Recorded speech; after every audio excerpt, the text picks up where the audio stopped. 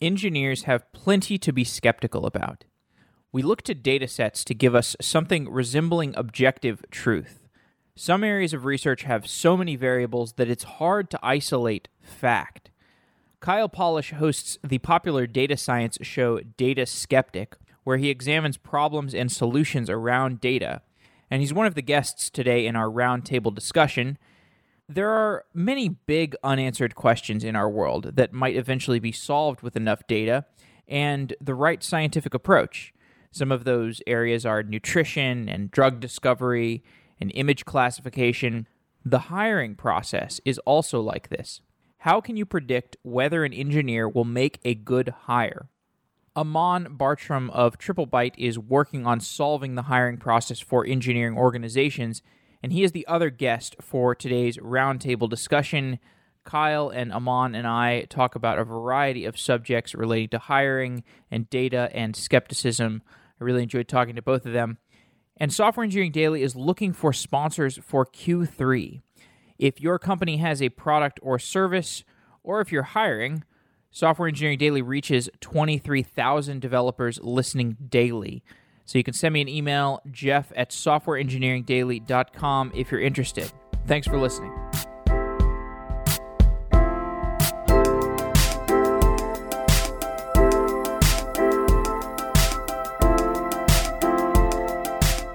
Aman Bartram is the co-founder of TripleByte, and Kyle Polish is the host of the Data Skeptic podcast. And today we're going to be talking about a variety of subjects. Guys, welcome to Software Engineering Daily. Hey, thanks for having me. Hello. So we'll do some introductory stuff first. Aman, you and I last spoke about a year and a half ago on the podcast. We did a show about hiring engineers, which is what TripleByte is all about. What have you learned about hiring engineers in the last 1.5 years? Catch me up on the diff between our conversation back then and what you've learned since.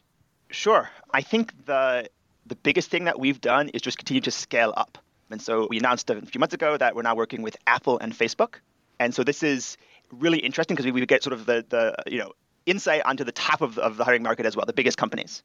And I think the most surprising thing I've seen working with those companies is that they actually generally run a better process.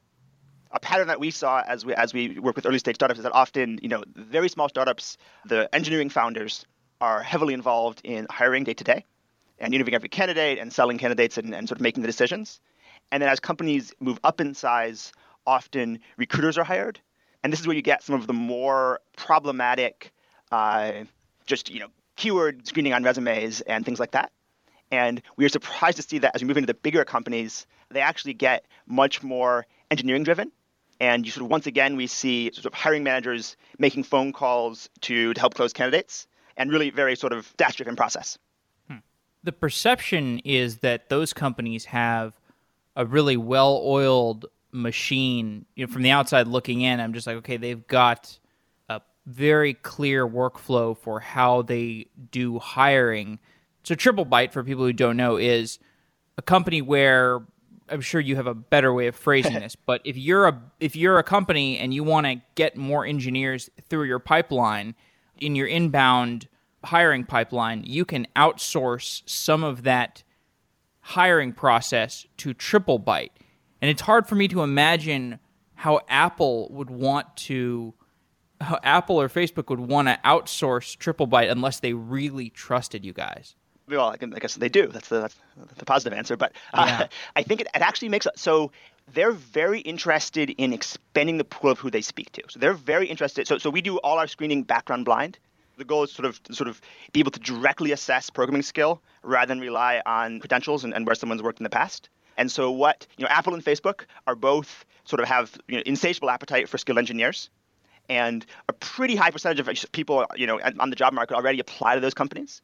And so what they're most interested in is gaining access to strong engineers who their own process screens out early. So an interesting thing is that, Facebook, for example, is actually explicitly interested in talking to people through us who have already failed their process. And so they've seen that we can because we're directly measuring skills, we can find people who get screened out during the early stages of their process who are still actually strong engineers. So they can also use it to refine their own hiring process, because if they say, okay, there was some negative flag that we saw with engineer X and they didn't make it through the Facebook internal hiring process, but they managed to make it through the TripleByte hiring process, what's the diff there? Yep.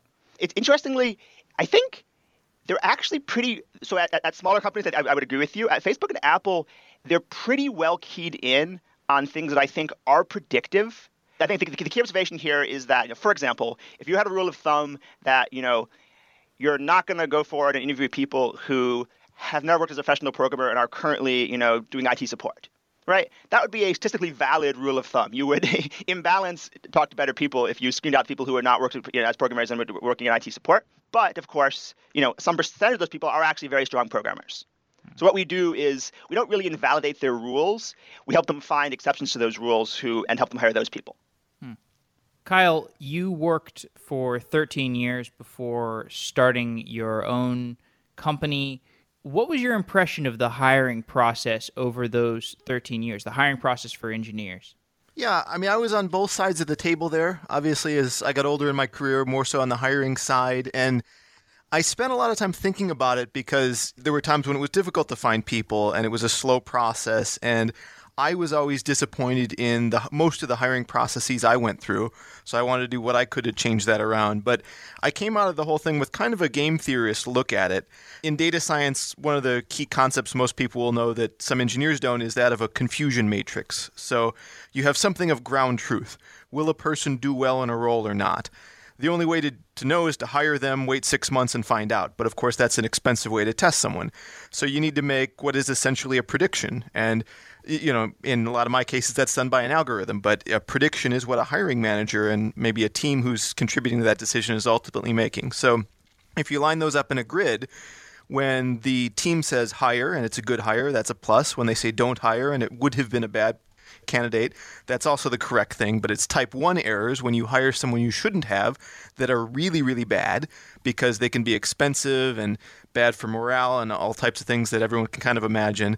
And then there's the type 2 error where there's a good candidate that you fail to hire. And more often than not, that's actually where people bias towards because the cost of not hiring a good person means you just have to keep looking. So it takes you longer to hire, maybe a little bit more money to hire, but it's not as damaging as hiring someone who isn't a good fit. So as a result, we kind of live in this world where I think my advice to people on the market are expect to start with the shotgun approach. You've got to go broadly and see where you kind of fit and expect to be disappointed in surprising ways. Jobs you might be perfect might not get offered to you just because the interview process is so biased towards, not letting people through that gate. And ultimately, I think I've learned too that the system overall, despite being often run by engineers, is not run like a well-oiled machine. Most people are not trained in how to interview properly. They go into a room and seem to ask questions along the lines of, does this person know the same things I know?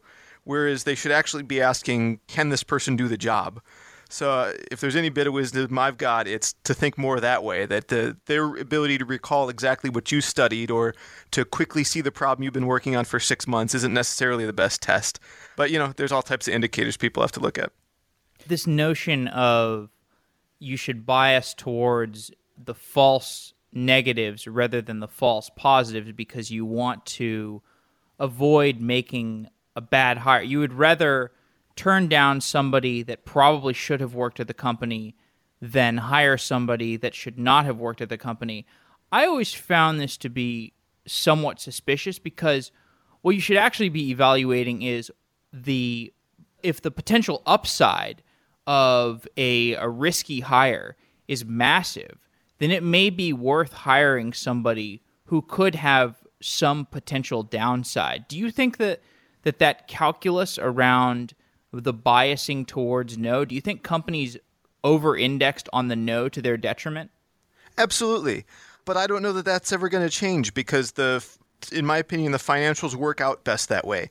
It can be very expensive to hire someone who's not a good fit, but it's pretty cheap to fail to hire someone who might have been a great innovator at a company. It also comes down to like a question of innovation. If you're hiring a technician, like we need you to come in and run our Exchange server, you've got 10 years experience running Exchange servers, it's pretty cut and dry. We can give you some sort of exam and you show that you're qualified to do it, and you come and basically run a machine that is, not necessarily maintain or improve it. But in a lot of cases, I think one of the lucky things about engineers, data scientists, anybody in technology in general is, by and large, we have the opportunity to bring innovation. And that's hard to measure. So I think you're right in that sense that sometimes bringing in a few mavericks or new ideas is what's really necessary to help a team grow. But not every company has the kind of vision to see something like that. Hey, Jeff, can I jump in here? Please.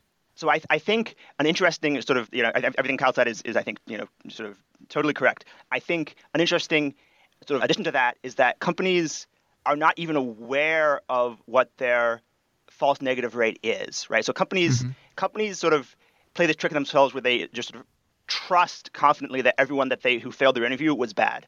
So it does make sense to optimize for, fewer false positives and more false negatives. But I think companies still underestimate their actual false negative rate. And you can look at that by looking at the agreement rate between companies. So given that candidate A did really well and got a sort of 5 out of 5 at company A, what's the probability that they, get a 5 out of 5 at company B?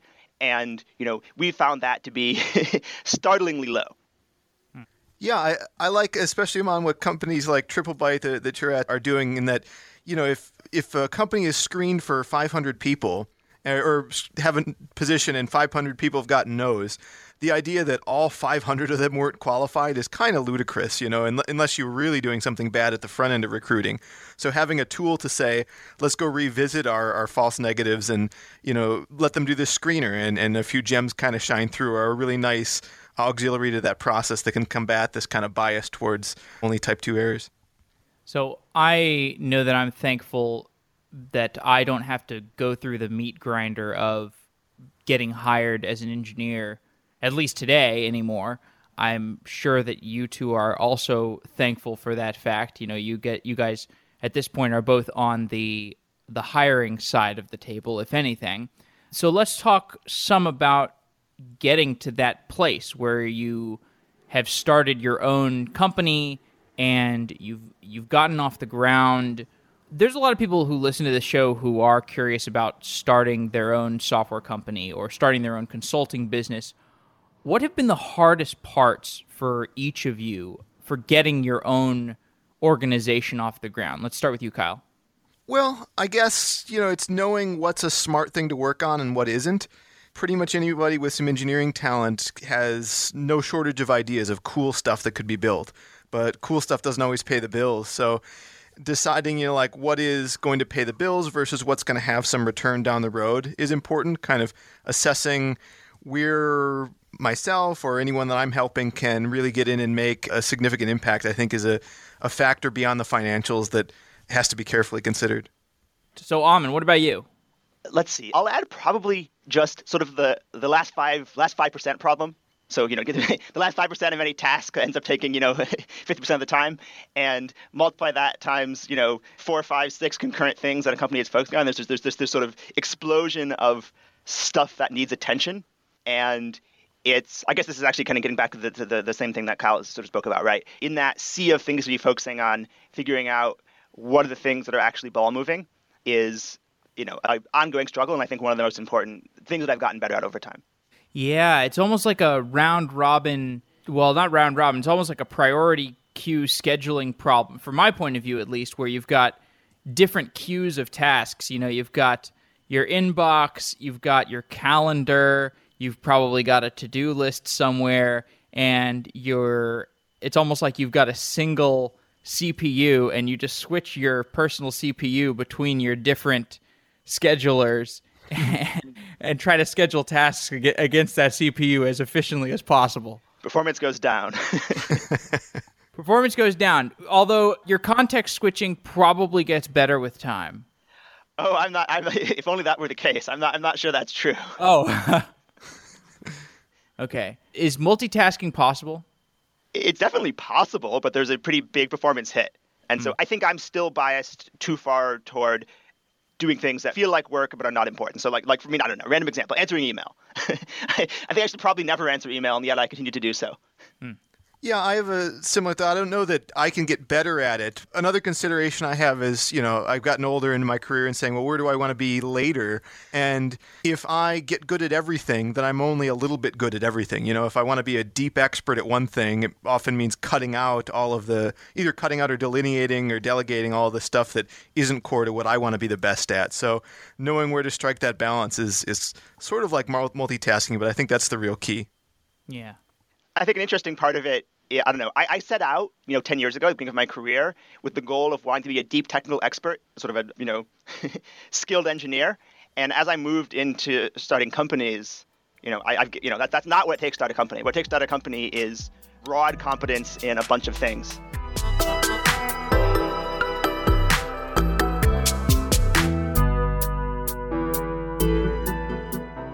Right. Well, and then you maybe build a company that overall has a specific acumen in something that's extremely differentiated, like TripleByte, which is the acumen is hiring engineers. You're trying to build the company that is best at understanding the engineering hiring process. Actually, I want to talk about that a little bit because so from the outside looking in, the strategy for TripleByte was a series of things. You started by just interviewing engineers, and so this was a service that other companies could outsource to you. Your second step was to pinpoint problems of the hiring process because you have so much engineering flow coming through the door, Yep. and you're interviewing all these engineers. So, and since the entire company's focused on it, rather than, the typical place like Google where they're focused on engineering and building new things and business strategy, and then also they have to do hiring. But by focusing on it completely, you're probably going to have insights that less focused companies would not have. And then I think the third goal, which maybe you're starting to do or you have already done, is you want to build products and services that solve some of those problems around the engineering hiring process. Am I describing the TripleByte roadmap correctly? Yes. Okay. Well, so tell me more about where you are in that roadmap. I mean, do you have ideas for what? Because as I understand, I just imagine TripleByte, and I imagine every day there's a huge crowd of engineers that are coming through the door, being interviewed, and you're just taking notes and like adding those notes to some sort of internal tool. Have you gotten to the point where you're starting to evaluate some products and services that you can build for companies that need help with their hiring yet? Yeah, I think the only correction I'll make to the process is that actually engineers apply to us. We've never done interviewing as a service. It's always been engineering applying to us, and then we help them get jobs at companies. And I think we didn't honestly. What you just laid out is a better phrased strategy than I think we had at the beginning. Basically, we just had worked as engineers and seen how hard it was to hire talent. And we'd also been engineers and done interviews and realized how frustrating it is to be sort of asked what feel like trivial questions. And so we set out to just sort of focus on it full time and see if we could build a better process. And I think the core thing we now focus on is a problem that I didn't even realize existed when we started. And it's that companies look for pretty measurably different things in interviews. This is sort of partially rational and partially culture. So for example, some companies, I don't know, they deal in real money, and it's super important that they have very high security standards. And so having a great engineering process and doing careful code review and thinking a lot about security is core to their culture. And so they, for example, probably want to fail someone who has a really fast, iterative, get stuff done, but don't worry too much about, the details approach to programming. Other companies sort of, they're building a social product. They want to move as fast as possible and run experiments, and they, will fail people for being too slow and deliberative and not being super fast, move fast and break things. So that makes sense. That's rational. But those differences extend to deeper things too. So, or just more arbitrary things. So company A just has this strong belief that if you don't program in a compiled language, that's the sign that you're not serious. And company B thinks, if you program in a compiled language, you're stodgy and old.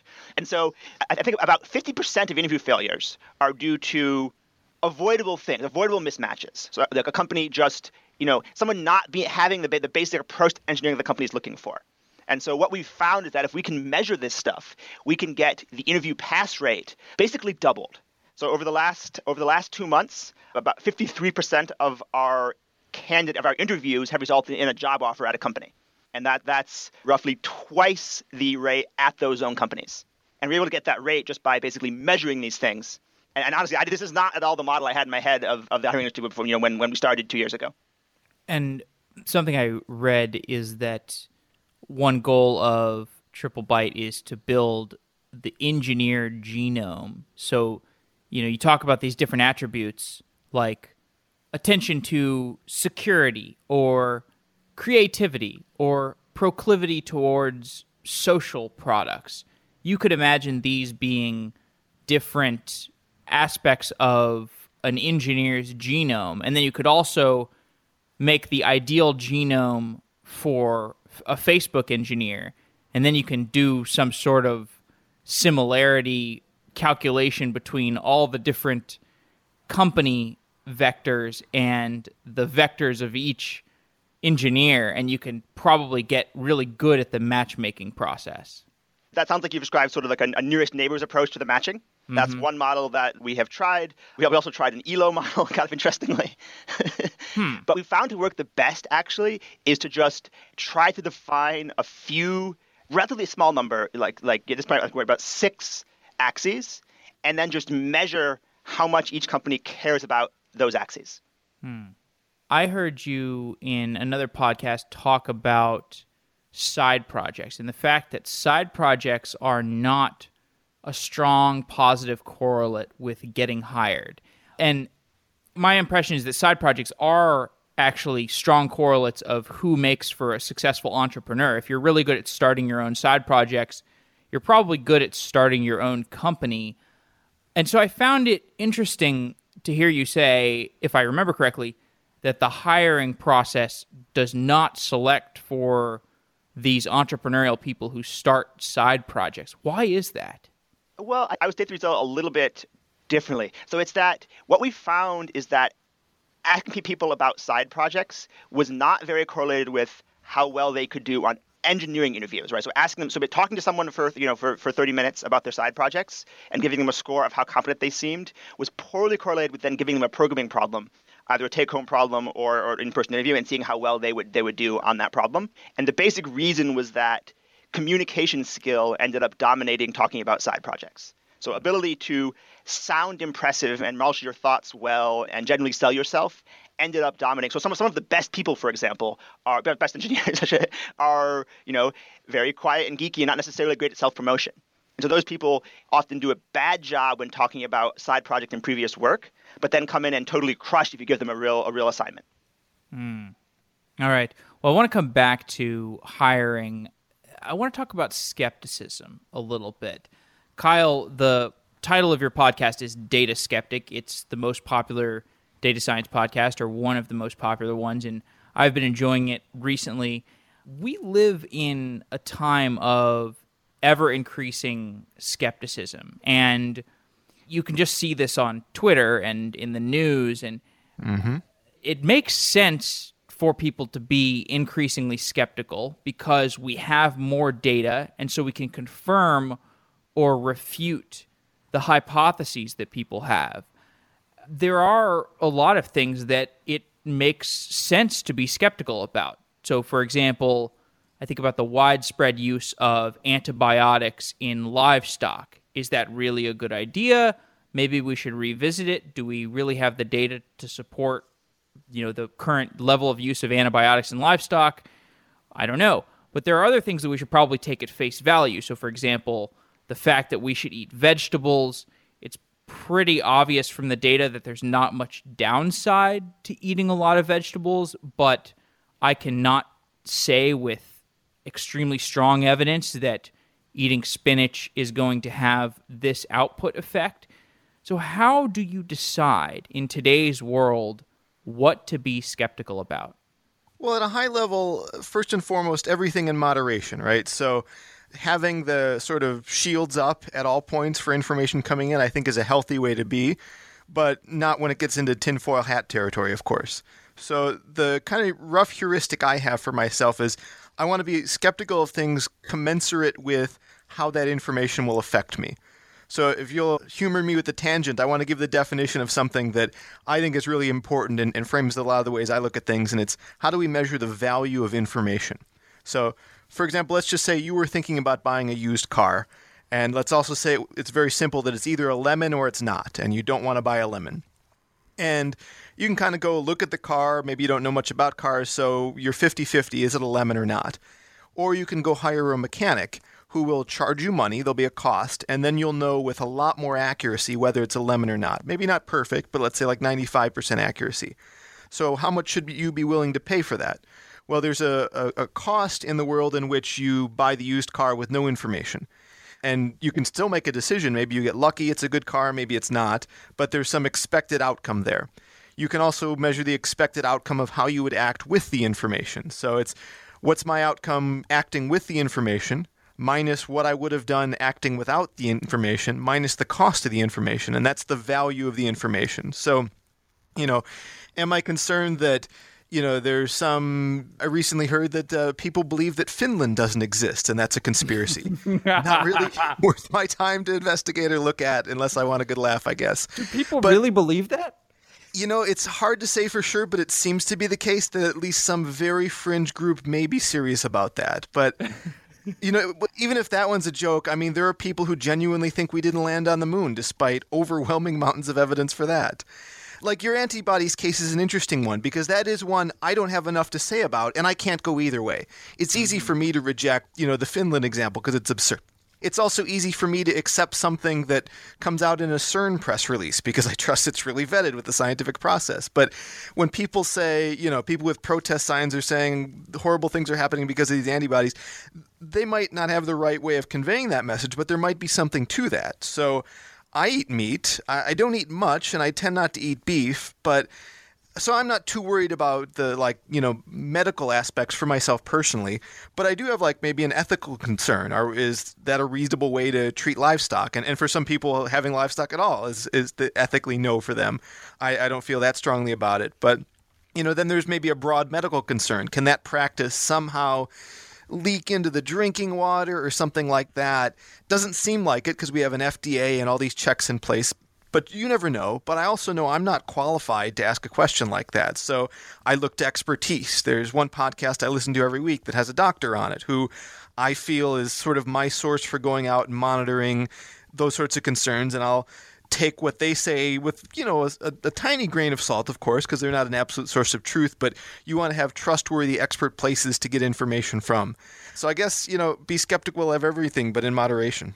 And how do you express skepticism when you want to express skepticism around things that are taboo to be skeptical about? So let's say you decided to go deep on vaccines. Like, let's say you were going to have a kid, and you're like, well, I hear, let's say, 3% of the people who I respect are at least a little skeptical of vaccines, or they're scared of vaccines. So you decide 3% is enough of your trusted network that you want to go deep yourself, and you want to become an authority on vaccines. And let's say you go deep on it, and you're like, wow, there actually is some evidence here that is a little spooky.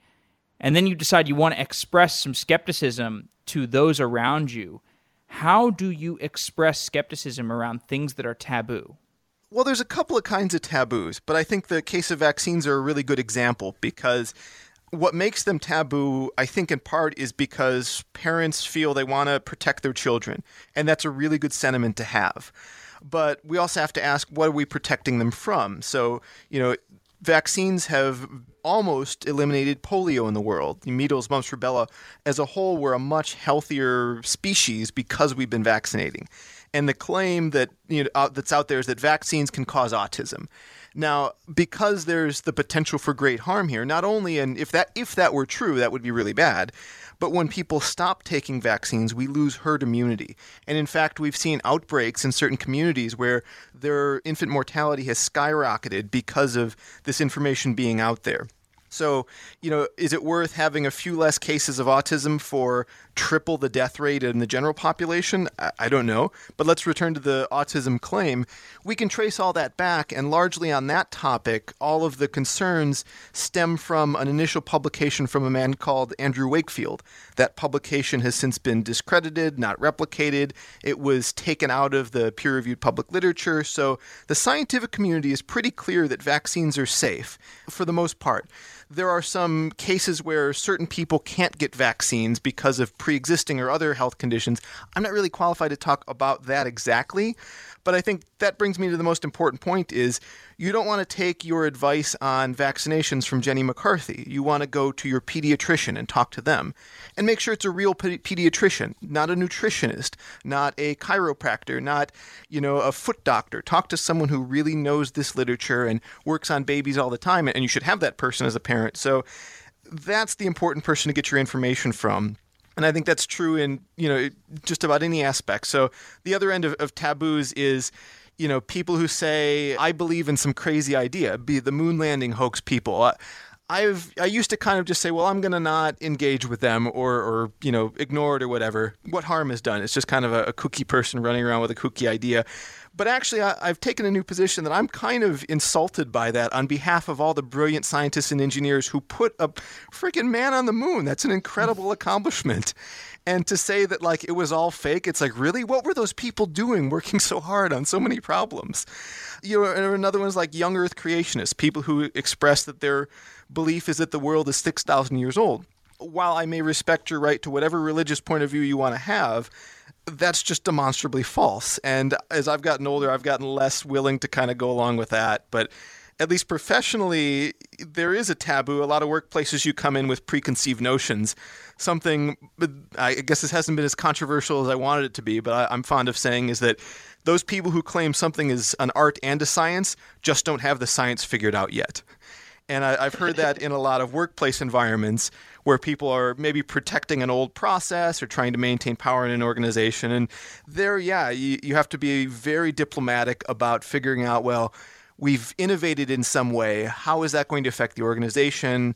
How do we make sure everyone is, valuable, making a contribution here? So those taboos are the ones I actually struggle with the most in, seeing how we can get everyone on the same page to move an organization forward.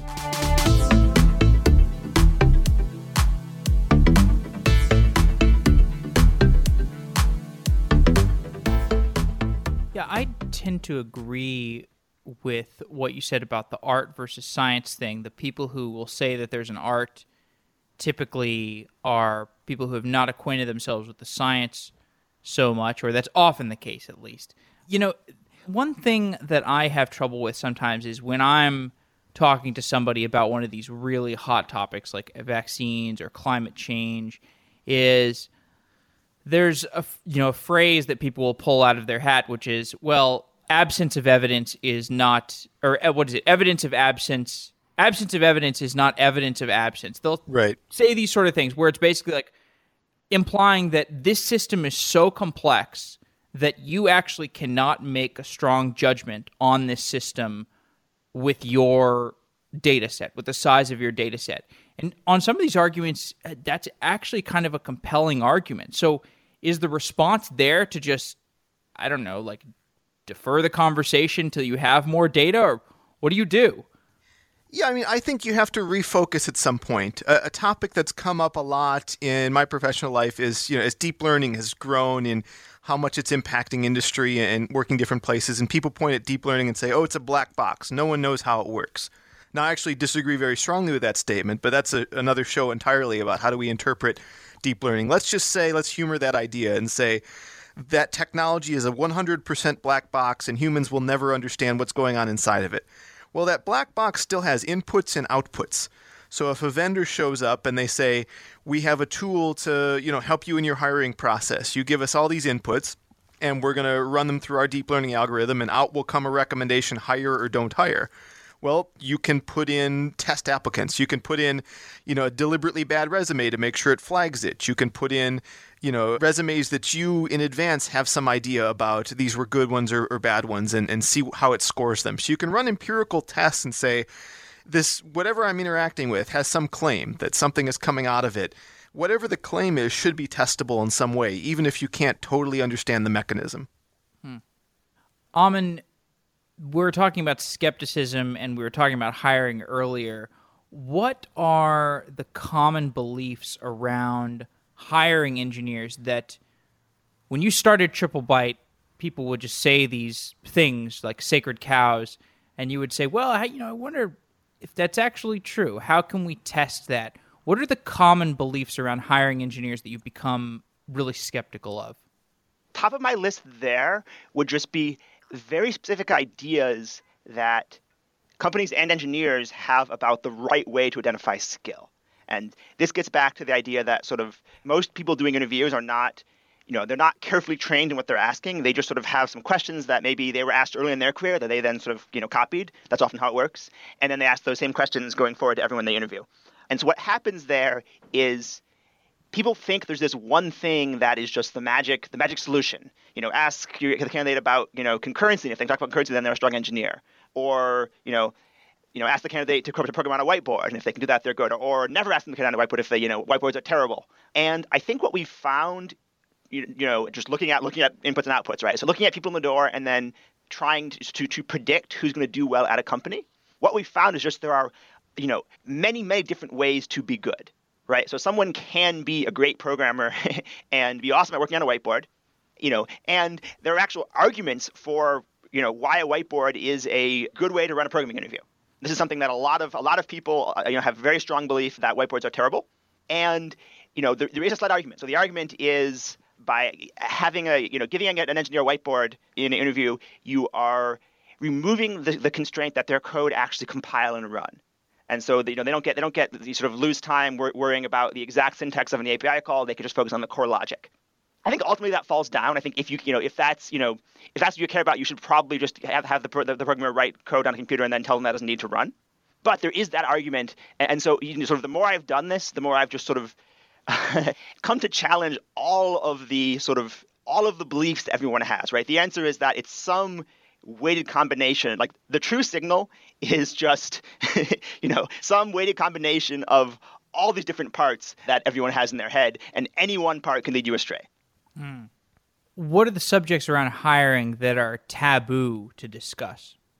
Oh, okay. Well, okay. I guess I'll give the easy answer first. The easy answer is actually all this stuff, right? So if you look at any discussion on Hacker News about sort of a blog post about hiring, right, you'll see deep passion over these exact issues, over whether whiteboards are fair, over whether algorithms are fair, over whether any specific interview question is fair. And you see person A, engineers A's taboo colliding with engineer B's strong opinion, and the result is kind of a flame war. So I think that's one answer. The second answer, of course, is hiring and the hiring process is sort of on the frontier of diversity in tech and age discrimination. Those are two very relevant topics that, because of their importance, have a certain amount of taboo. Are you making efforts to normalize against those, or are you just starting to study them? Yes. So the main thing that we do is try to, our goal is to directly assess skill. And so we hope that by ignoring backgrounds, we are leveling the playing field. So we monitor our data to make sure that we don't see any sort of problematic signs of bias. But beyond that, our primary focus is on sort of how do we directly assess the skill. TripleByte's a Y Combinator company, and I've seen some great posts from the Y Combinator founders, Jessica Livingston and Paul Graham, where they talk about taboos. Jessica Livingston had a post several months ago called The Sound of Silence, where she was talking about the most useful things that she's learned at startups, but she was talking about the fact that she actually can't talk about them because if she were to discuss them publicly, they would be too controversial. Paul Graham had a piece about this called What You Can't Say that was really popular. I think that's like 5 or 10 years old. If you're a startup founder and you need to know these things, these useful things that are taboo or controversial, how do you get access to that information? How do you get people to tell you these secrets? Well, let me push back a little bit on the idea, at least in the scope of hiring. So the topics that are most taboo in hiring are things that I think the proper response is to ignore them. Right. The best response, well, okay, that's that. Well, there you go. I'm wading in deep here. So the goal of a hiring process, right, should be to be when directly assessing the skill, to be blind to background. Right. The goal is that, female programmers and, programmers of different religions and backgrounds are treated identically in the technical evaluation. So I think it's definitely worth sort of reading up on unconscious bias and the things that can be done to improve that. But beyond that, I don't think there's any sort of, huge dark secret that, I could say that would help a company hire better. There is, it's a very charged topic. It's very, very important and everyone's very interested in it. And so, as, the founder of a company working in this space, I do need to be careful about what I say because there's a lot of controversy I can wade into. But I don't think that's ultimately sort of resulting in important information being suppressed and not communicated to companies. Okay, yeah, maybe I should be more clear because what I'm referring to is not necessarily the taboos of hiring, but specifically, I guess I should say more generally, Jessica is talking about the fact that there are these things that people can't talk about publicly because they're too controversial. So maybe it's something like if you're a founder, and this is, I don't actually believe this, but like maybe it's some secret, like if you're a founder, you should have a bunch of ways where you can screw your later employees out of their equity. You should have these like little clauses in their contracts where you can actually screw them and pull the rug out from under them. That would be an example, if it were true, of something that you would not be able to talk about publicly because it were controversial, but maybe it's positive expected value to actually do that as a founder. My question is more about if that kind of thing were true, something that people actually could not write about without getting kind of in trouble with the community, how would you find out about it? Is this just something you have to be kind of in the in-group and you have to have you have to be sitting down at the right dinners where people will talk about this stuff? Yeah, okay, that makes perfect sense. Friends, mentors, I've been through Y Combinator myself, so that's sort of a great place to get that kind of information. Let me actually address your specific example, though, because I find it interesting. So an example of that is the vesting schedule for employee equity. And I don't know if you're familiar with this issue, but so that incentivized stock options by law have to be exercised within 90 days of when a candidate leaves the company. And so that's the standard that most companies go with. And this ends up putting employees under a lot of pressure when they leave, often to sort of be able to pony up a large amount of money to exercise options or, forgo the equity. And I've been in rooms where it's debated whether that's right. So that policy of 90-day, comes from tax law, but it's possible to change how you issue the options such that they convert from ISOs to NSOs at 90 days. And there's a lot of debate internally at Xcartus about whether that's good, right? So it's friendly to the employees because it gives them, the equity they've already vested, allows them to, hold on to it. But on some level, it makes it easier for people to leave your company. And so there are founders who argue that, that you're being too bleeding heart if you go with the longer exercise window. I think that startups are actually pretty biased against employees. And so I'd actually would rather that startup founders maybe don't have access to that kind of information. So maybe it's actually good for the world if ideas like that don't spread and people just do the thing that's friendly to the employee. What I thought was interesting about this debate, I remember reading about this whenever it was in the news, I don't know, a year or two ago.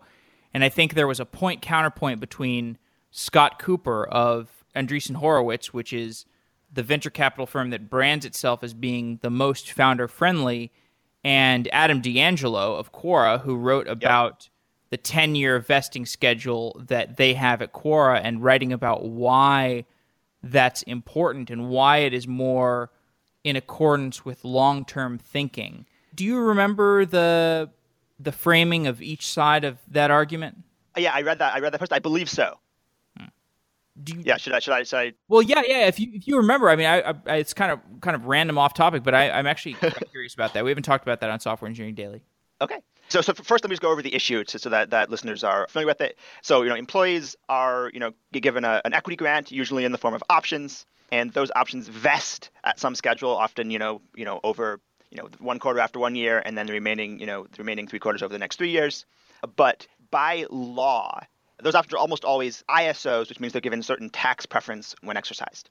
By law, ISOs have to be exercised within 90 days of when an employee leaves the company. And so that means if someone is an employee at a very successful startup, maybe their equity has appreciated a huge amount, and so they need to in order to exercise those options, they need to pay a tax that difference between the fair market value and the amount they're paying. And so that can be a large that can be tens of thousands of dollars. Maybe hundreds of thousands if it's a very successful company. And so that sometimes but that's basically a bet. You're placing a bet on the future success of the company. Mm-hmm. And so that places a lot of pressure on employees to make this hard decision when they're leaving a company. Mm-hmm. And so the argument against it, the argument in favor of the 10-year exercise window, is basically that we're talking about compensation that the employee has already earned. So the employee, you sign a contract. The employee, was given X percent of the company in options over 4 years. They stayed for those 4 years. They've earned their equity, and it's just like totally unfair to sort of, via, some tax law and the fact that they don't have access to capital, you're going to claw that back from them. And the argument is just that being friendly to employees and giving them what they've earned is, a better foundation for a company. That's the position that I take. Mm-hmm. The counter argument is just that startups are brutal and you have to be, you have to be efficient. And the current and basically that taking ownership out of people who are actively involved in the company is harmful. So the argument is that a company has the highest probability of succeeding if as high a percentage of the equity ownership as possible is held by people who are currently on the ground at the company working, trying to make it succeed. And so you want to minimize things that involve people who are no longer, involved in the company's day-to-day owning equity. Yeah. And so by making it easy for people to quit and take their equity with them, you are sort of diluting the incentive to succeed. Yeah, and the pressure with the 90-day option exercise period is that you have to spend cash on an illiquid asset in the hopes that asset is going to be worth some money in the event that the company has a liquidity event. So it's such a gamble to pay for those options in the 90-day period. You should have the option to execute that purchase over a larger period of time. That is my opinion, especially because Silicon Valley's a small place. And if you hear about, TripleByte is the place where if you go and you leave your job, you're going to get screwed on your options. You're going to have to fork over a bunch of money on this big gamble if you want to actually take advantage of your vested options. That's actually really harmful for the hiring process. I mean, you look, not to name names, but you look at Uber and like these things add up. If you have cultural issues, and I would classify this as a cultural issue because it essentially comes down to, are you going to have a cutthroat option schedule or not? That's going to have cultural implications. And the lesson of Uber is that these things add up. And, I think this is a good segue into self-driving, which is the last topic I wanted to talk about. When you get to a place where the market is so competitive, I mean, the market for self-driving engineers has got to be one of the most competitive engineering markets that's ever existed. And it's basically like, who is going to go work at Uber? I mean, there are people who will still go work at Uber. I know they are still hiring some great top self-driving engineers, but the reputation stuff has really harmed them. Anyway, so how's the self-driving market? Is self-driving such a domain-specific expertise of engineering that TripleByte is sort of staying out of that area, or do you feel like you can still service a company that is looking to hire self-driving car engineers? No, we've placed a bunch of engineers at Cruise, particularly, right by GM last year. I think it varies a lot by, perhaps Kyle can speak to this as well. It varies a lot by company, sort of what. So we're not working as much with people who are sort of deeply experienced self-driving specialists, but there's a range of experiences on an engineering team. So, Cruise, for example, they're certainly hiring, small number of deeply experienced, self-driving and machine learning specialists. They're also hiring, people to sort of, just work on building the actual production system on sort of, specialized operating system, and people to, work on the infrastructure around it, and people to work on the sort of the machine learning, testing infrastructure. And so, there's sort of wide industry around of sort of Yeah, calling them support roles is actually actually too pejorative, right? Because they're actually deeply intellectual, very hard, engineering roles. But not, sort of any team is going to have a small number of deep domain experts, and then a larger number of sort of people doing the actual rank and file workhorse engineering work. And I think those jobs are actually pretty approachable. Right. Okay, Kyle, have you thought much about how data engineering and data science at a self-driving car company is different? Because it seems like the volume of data that's coming in at these companies is an order of magnitude larger, or it threatens to be. Maybe it's not today, but it threatens to be. Have you thought much about what the data engineering pipeline for a self-driving company looks like? To a certain degree. So, I don't know as much about what's necessarily in all those cars because I'm not actively in that industry. I follow it. I'm hugely excited by it. I can't wait. I, in fact, have a prediction that my young niece will never be allowed to drive a car because I think by the time she turns 16, it's going to be illegal for humans to drive, or at least that's the world I hope I get to live in. But as far as there's massive amounts of data. They're probably generating a gig a second from the LiDAR and the cameras and the everything, but all that information is very transient. Amazon knows every purchase I've made over the last 2 decades. My self-driving car is going to not have to remember how bad of a left-hand turn I made 6 years ago. You need very quick, decisive information, so the data storage isn't as big of a problem. I think it's going to be more around throughput and things like that. But then on the other side, we know that the main technology that's really making these cars happen is deep learning. And obviously, I'm sure there's been innovations in the laser space and all types of stuff like that, but at least the most front and center thing is deep learning has made a lot of this image and video processing possible.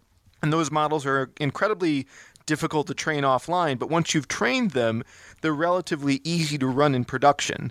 So then it's just a throughput of how do we make sure the cameras are synced up to this thing and it's kicking out all the signals at once.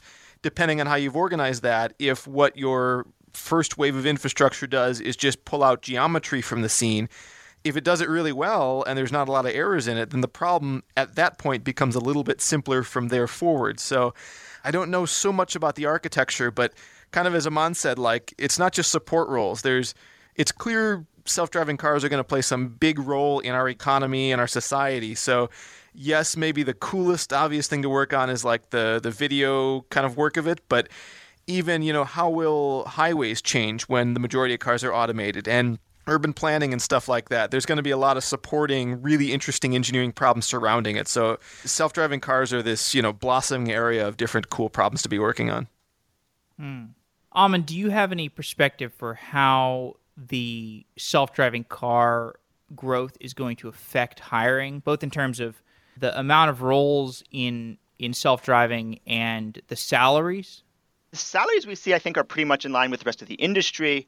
One comment I'll make, which is interesting, is there's actually a pretty big surplus of interest in machine learning roles in general and also in self-driving car roles right now. So it's not, if you're a engineer, 4 or 5 years of experience, and you want to get involved in machine learning and self-driving, it's actually pretty hard. There's huge demand for people with actual demonstrable industry experience building an actual system. Those folks are very, very highly in demand, and they get bid up, salaries go up. But people who are trying to move from back-end web to machine learning and have maybe sort of done the Coursera courses and done a few projects at their job and are applying for a full-time machine learning role, those people we see actually struggle a bit. And often end up taking sort of a slightly tangential path in. So we see those folks moving into data engineering roles and doing those for a few years and then moving on to an actual machine learning role. All right, guys. Well, thank you so much for coming on Software Engineering Daily and talking about a variety of topics. Everyone listening should go check out Data Skeptic, and if you're looking for a job, you should check out TripleByte, or if you're looking to hire engineers at a better, faster pace, check out TripleByte. Thanks again, guys. Yeah, great to be here. Thank you.